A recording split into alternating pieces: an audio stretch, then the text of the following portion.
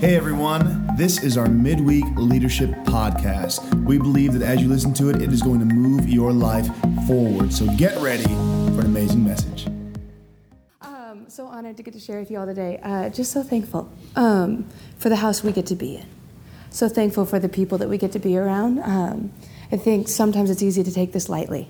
To be loved like this, to be in a space where we're not perfect, but we know the mark that we're going for. And it's not perfection, it's Jesus. And there's always more. And I've never been in a space where where there's a mom of 3 kids that is like, okay, yeah, there's more I can do. I'm stepping into leadership right now when my husband's in Nebraska, isn't he? I keep forgetting where he is. I'm like, he keeps being in a new state.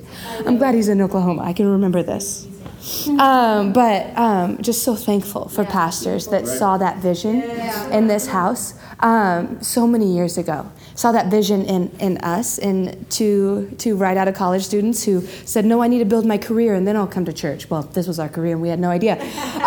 But who saw that potential and called us by name and put out that invitation and said, hey, won't you come and see? Literally our invitation. I think of when I read the Bible, Jesus saying over and over, come and see to people. And that's exactly the invitation that we got from Pastor Ben. It wasn't commit to anything, it was come and see. So good. Changed our life forever. Wow. But we're all leaders. And I know we all want to be in this for the long haul. We all want to be discipling, making disciples of the nations, following Jesus for the long haul. And so today I just want to speak to how we can have some relational endurance for the long haul, how we can be discipling for the long haul, how we can have a few hits and get back up and go for the long haul. We're going to look at it, this long-term view of making disciples through the lens of the parable of the sower in Luke 8, 4 through 8. I'm going to read that to us right now. I'm going to pray first. Father God, we love you so much. Thank you for your word. Thank you for your son. Thank you for your spirit. Thank you for you. Thank you for your church, your plan A for this world, God. Yes. Your plan A for us to experience you. God, we just pray for more of you, God. Yes. I just pray right now, God, that my words would be your words, God, that my thoughts would be your thoughts, God, and that I'd get out of the way so that you can speak and encourage and refresh and inspire, motivate and equip your church to be your church in our city and beyond. In Jesus' name we pray. Amen. Amen. All right, Luke 8, 4 through 8. One day, Jesus told a story in the form of a parable to a large crowd that had gathered from many towns to hear him. A farmer went out to plant his seed. As he scattered it across his field, some seed fell on a footpath, where it was stepped on and the birds ate it. Other seed fell among rocks. It began to grow, but the plant soon wilted and died for lack of moisture. And other seed fell among thorns that grew up with it and choked out the tender plants. Still, other seed fell on fertile soil. The seed grew and produced a crop that was 100 times as much as had been planted. When he had said this, he called out, anyone with ears to hear should listen and understand. Let's just walk through that. We're just going to walk through it real simple. A farmer went out to plant his seed, and as he scattered it across his field. Okay? A farmer went out to plant his seed as he scattered it across his field. His seed, his field. Mm-hmm. I don't own the seed. I don't own the field. Wow. You don't own the seed. You don't own the field. He bought the field. He bought the field with his son. He bought the field with his son's death on the cross. This field is his world. He bought it on purpose. He knew it was messed up when he bought it. He knew what was happening in it. He's a good gardener. He's a good farmer. He knows what he's doing. He bought the field. I didn't buy the field, but he called me to be a laborer. The Bible says that there's another parable Jesus tells where that man goes out and hires laborers, and then he goes back out and hires more laborers. Then he goes back out and hires more laborers. I don't know if you guys know the story, but the laborers who are hired at the end that just do a little bit of work get paid the same. They get the same reward. It's heaven. But we're all laborers. We're not the ones in charge. We're not the ones with the plan. We're the laborers. We're the workers. We're day laborers.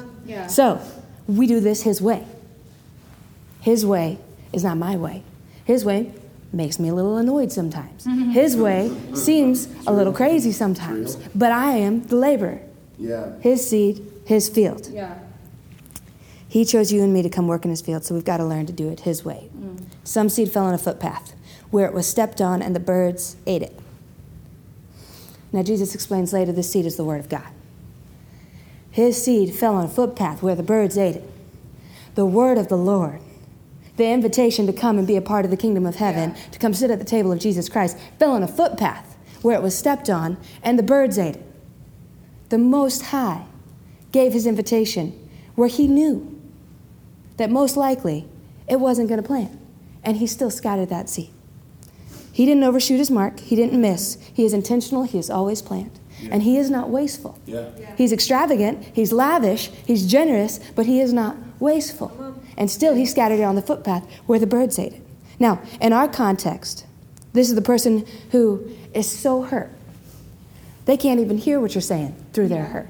This is the person who has been offended so far in the past that story has become an entire lens for their life, that you can't seem to get anything through to them because all they see and hear is their hurt or their pride. I already know it all.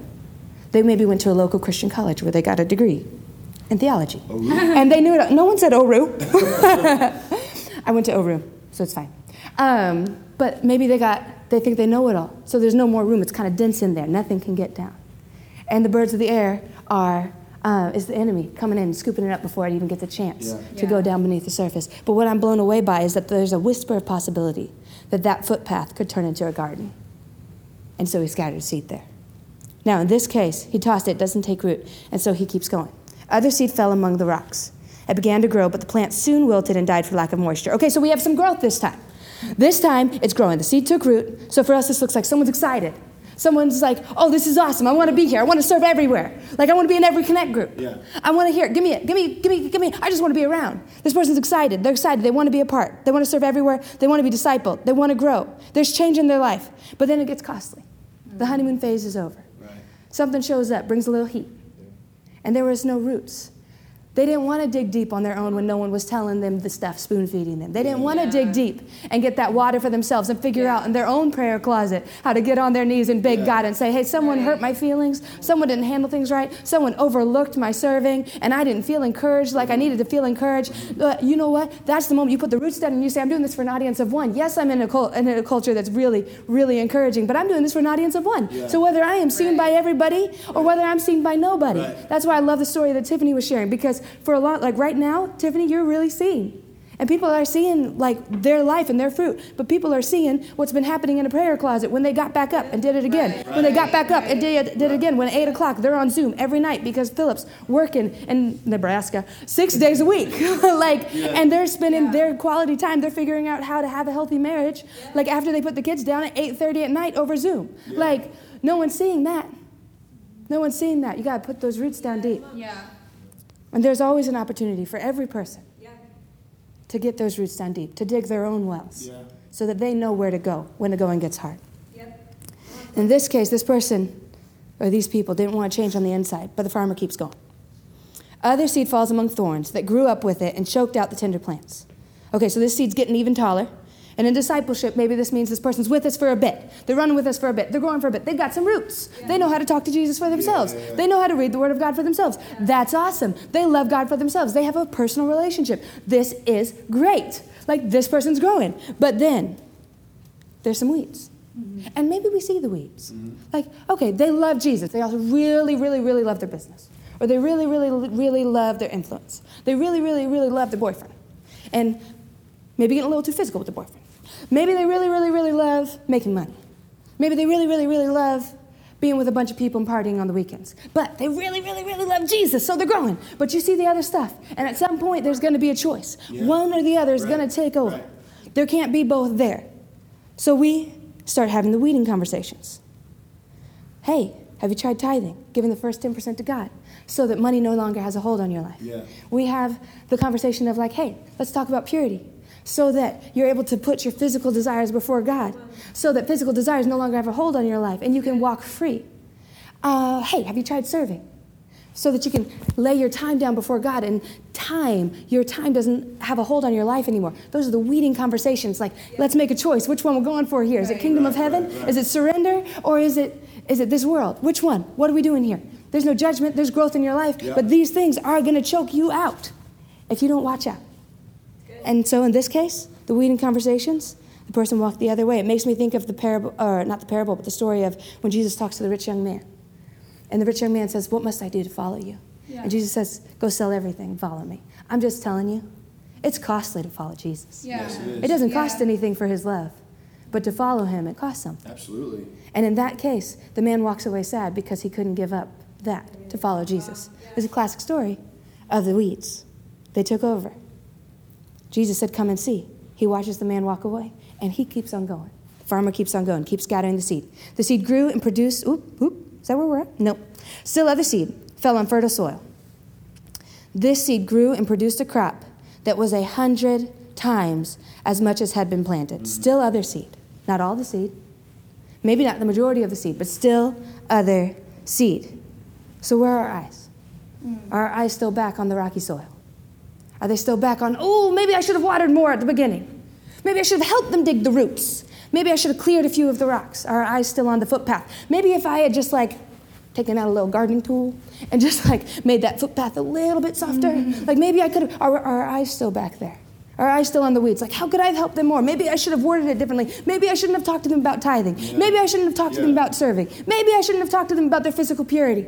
Maybe I shouldn't have talked to them about the things that I saw in their life that were about to take out their love of Jesus. Yeah. We start regretting and wondering and questioning and thinking, maybe I shouldn't have done it. Maybe they would have still been here. Maybe they still would have been following Jesus. Yeah. Maybe they wouldn't have fallen off. Maybe they wouldn't have made that choice. Are our eyes still there? Are our eyes still looking at, you know what, God? Still other seed. Yeah. Planted on fertile soil. It's the same seed. It's the same seed. It's the word of the Lord. We're not changing the word of the Lord. We're not changing this invitation to be a part of the kingdom of heaven. We're not changing what we know is good for you. Yeah. If someone wants to get healthy, I'm not telling them go eat Doritos. I'm just not. I like Doritos. I'm just not telling them to do that.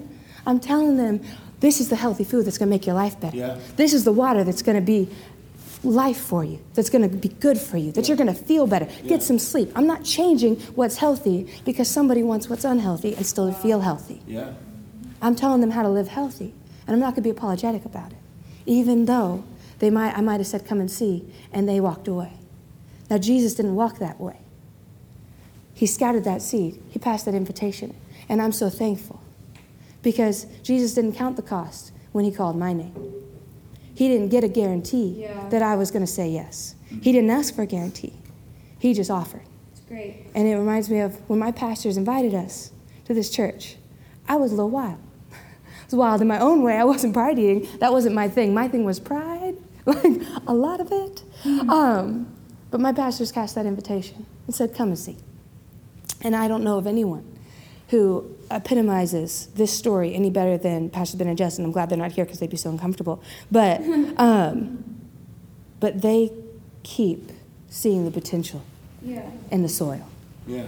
They're not looking and saying, counting the cost and saying, no, that looks like a footpath. We're not going over there. All I can tell you is that every week my pastors come and say, hey, this person's amazing. I'm so excited. This person, God's going to do something in their life. Yeah. Every week is fresh because their eyes are always on still. Yeah. There's other seed that's going to produce more of the kingdom of heaven. Yeah. They're not looking back. They're looking forward. Yeah.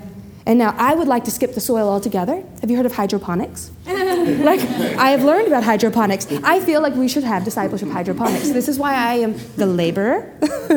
Because I'm this would be nice. You skip the soil. It's very clean. It's very clean. There's no soil. But the Bible says where there's no ox, the stall is clean. Yeah. People are messy. Yeah. Also notice, people are dirt. We all dirt. But the difference is not. I think we also need to all notice that even the soil that produced was still dirt. Yeah. It was how it received the seed. Yeah. It was that the rocks were cleared out. The weeds were cleared out. Yeah. Still soil, but knew how to receive the seed. And I think for all of us knowing, we're soil. But we can let God cultivate a soft heart in us through prayer. I was thinking when we were praying in there earlier, that's actually how we cultivate soil in our church. Yeah. That's how we're cultivating and tilling up and praying for soft soil in our church, praying for hearts that are teachable, praying for hearts that are unified, praying that people would be hungry for God. That's where we're cultivating. And then when we speak and invite, that's that seed, the seed of the kingdom of heaven. We're not trying to build a big church. We're trying to build the church of Jesus Christ, his plan A for reaching this world. Somehow, some way, this field, this house is still his plan A for this city. So we got to keep going. My Jesus didn't think this cost was too much when he chose me and he gave his son for me. And when he said, come home with me. And when there were times where I said yes, and there were times, and I think we all need to know this, there's always times that we have to watch. Yeah. Because though in this story, it's quick one way or the other. We all got rocks, we all got weeds. There's always a minute. There's always a choice. Right now I'm following, but they say the day after you run a marathon is the first day that actually is the hardest to stay disciplined because you achieve that goal. Yeah. So when you're running hard and you feel like, I passed the mark, ask God for a new mark. Yeah. Because you want to keep running. You want to stay in running shape. You want to stay in this for the long haul. And you always got to fix your eyes on Jesus. One audience. So we keep going. And I want to just finish with this scripture. Because I don't know in this room if I think all of us have had moments where we thought someone was going to be with us for the long haul. Yeah. We thought it was going to look different. Mm-hmm. There was someone that we poured our heart into. We went to coffee with when we were exhausted. Yep. We invited into our home at the expense of our own kids, maybe. Yep. We got up on a Saturday morning to meet with them when we were tired and sleepy, and there was a lot happening in our life, and we were like, God, I don't know if I even have enough for this, but the Holy Spirit led through this and poured out of us and into that person. You're like, this is it, they're going to shift. And then weeds got it. Yeah. Mm-hmm. Or something stole it away. But I just want to encourage you. There was still 100-fold harvest that was more than what was planted. But it all came in one section. Yeah. So like, it's not like a 1-to-1 ratio where like I invest here and then I get this back. It's like, we're going to be generous with that. Yeah. We're going to just keep tossing that out because, okay, here nothing, there nothing, there nothing, there nothing, there nothing. But here's 100-fold of even more than what was planted if everything had grown. Yeah. And so this looks like the person you're meeting with and you're pouring into, they don't need to be reminded anymore to spend time with Jesus. They're desperate. They're inspiring you. And they're telling other people, you have got to get in the Word of God because it's going to change your life forever. Their marriage is blowing up with good stuff so much that they're like, you know what, this other couple's going through hard times. What do you think about me and my husband meeting with them, encouraging them, coaching them, inspiring them, telling them like, hey, here's the right path to walk. You can do it. You can get up. You can do it again. Or maybe it's a teenager who says, I have a calling. I have a purpose on my life, and I'm going to go tell my friends in my school, and then they go start something and they shift the entire culture of their school. Like, this is what 100-fold looks like when that person that you have just given, like, hey, you need to talk to Jesus and you need to pray. Real simple. Talk to Jesus, pray, serve, talk to Jesus, pray, serve. Like, just literally very simple stuff. And then that person comes back to you and says, like, I think I can serve more. Yeah. I think there's more. I think, hey, can you talk to these people? Actually, no, I'm going to go talk to these people. Just tell me what to say. Like, they're people who are producing more, who are so on fire that they can't keep their mouth shut about who Jesus is, who are saying to people, like, there's hope for your life. There's hope for your marriage. Hey, the scripture parents gave you when you were a child about who you were going to be isn't true about you. Yeah. You are called by name. You are made for a purpose, so go and do it. Yeah. Like, this is 100-fold. This is what we're going for. There is always, every day when we pour out, there is always the opportunity for a person to make a choice about how they receive what you're giving them. But there is always a purpose because God is the one who sees the investment and He is always the one that gives back. And so there is one farmer, lots of laborers, lots of soil. Let's just keep going. I want to read this scripture to us and then we'll close out. It's Paul. And right before this, he says, no, I haven't arrived yet, which I just love. And he says, it's Philippians 3:13-14, forgetting the past, looking forward to what lies ahead.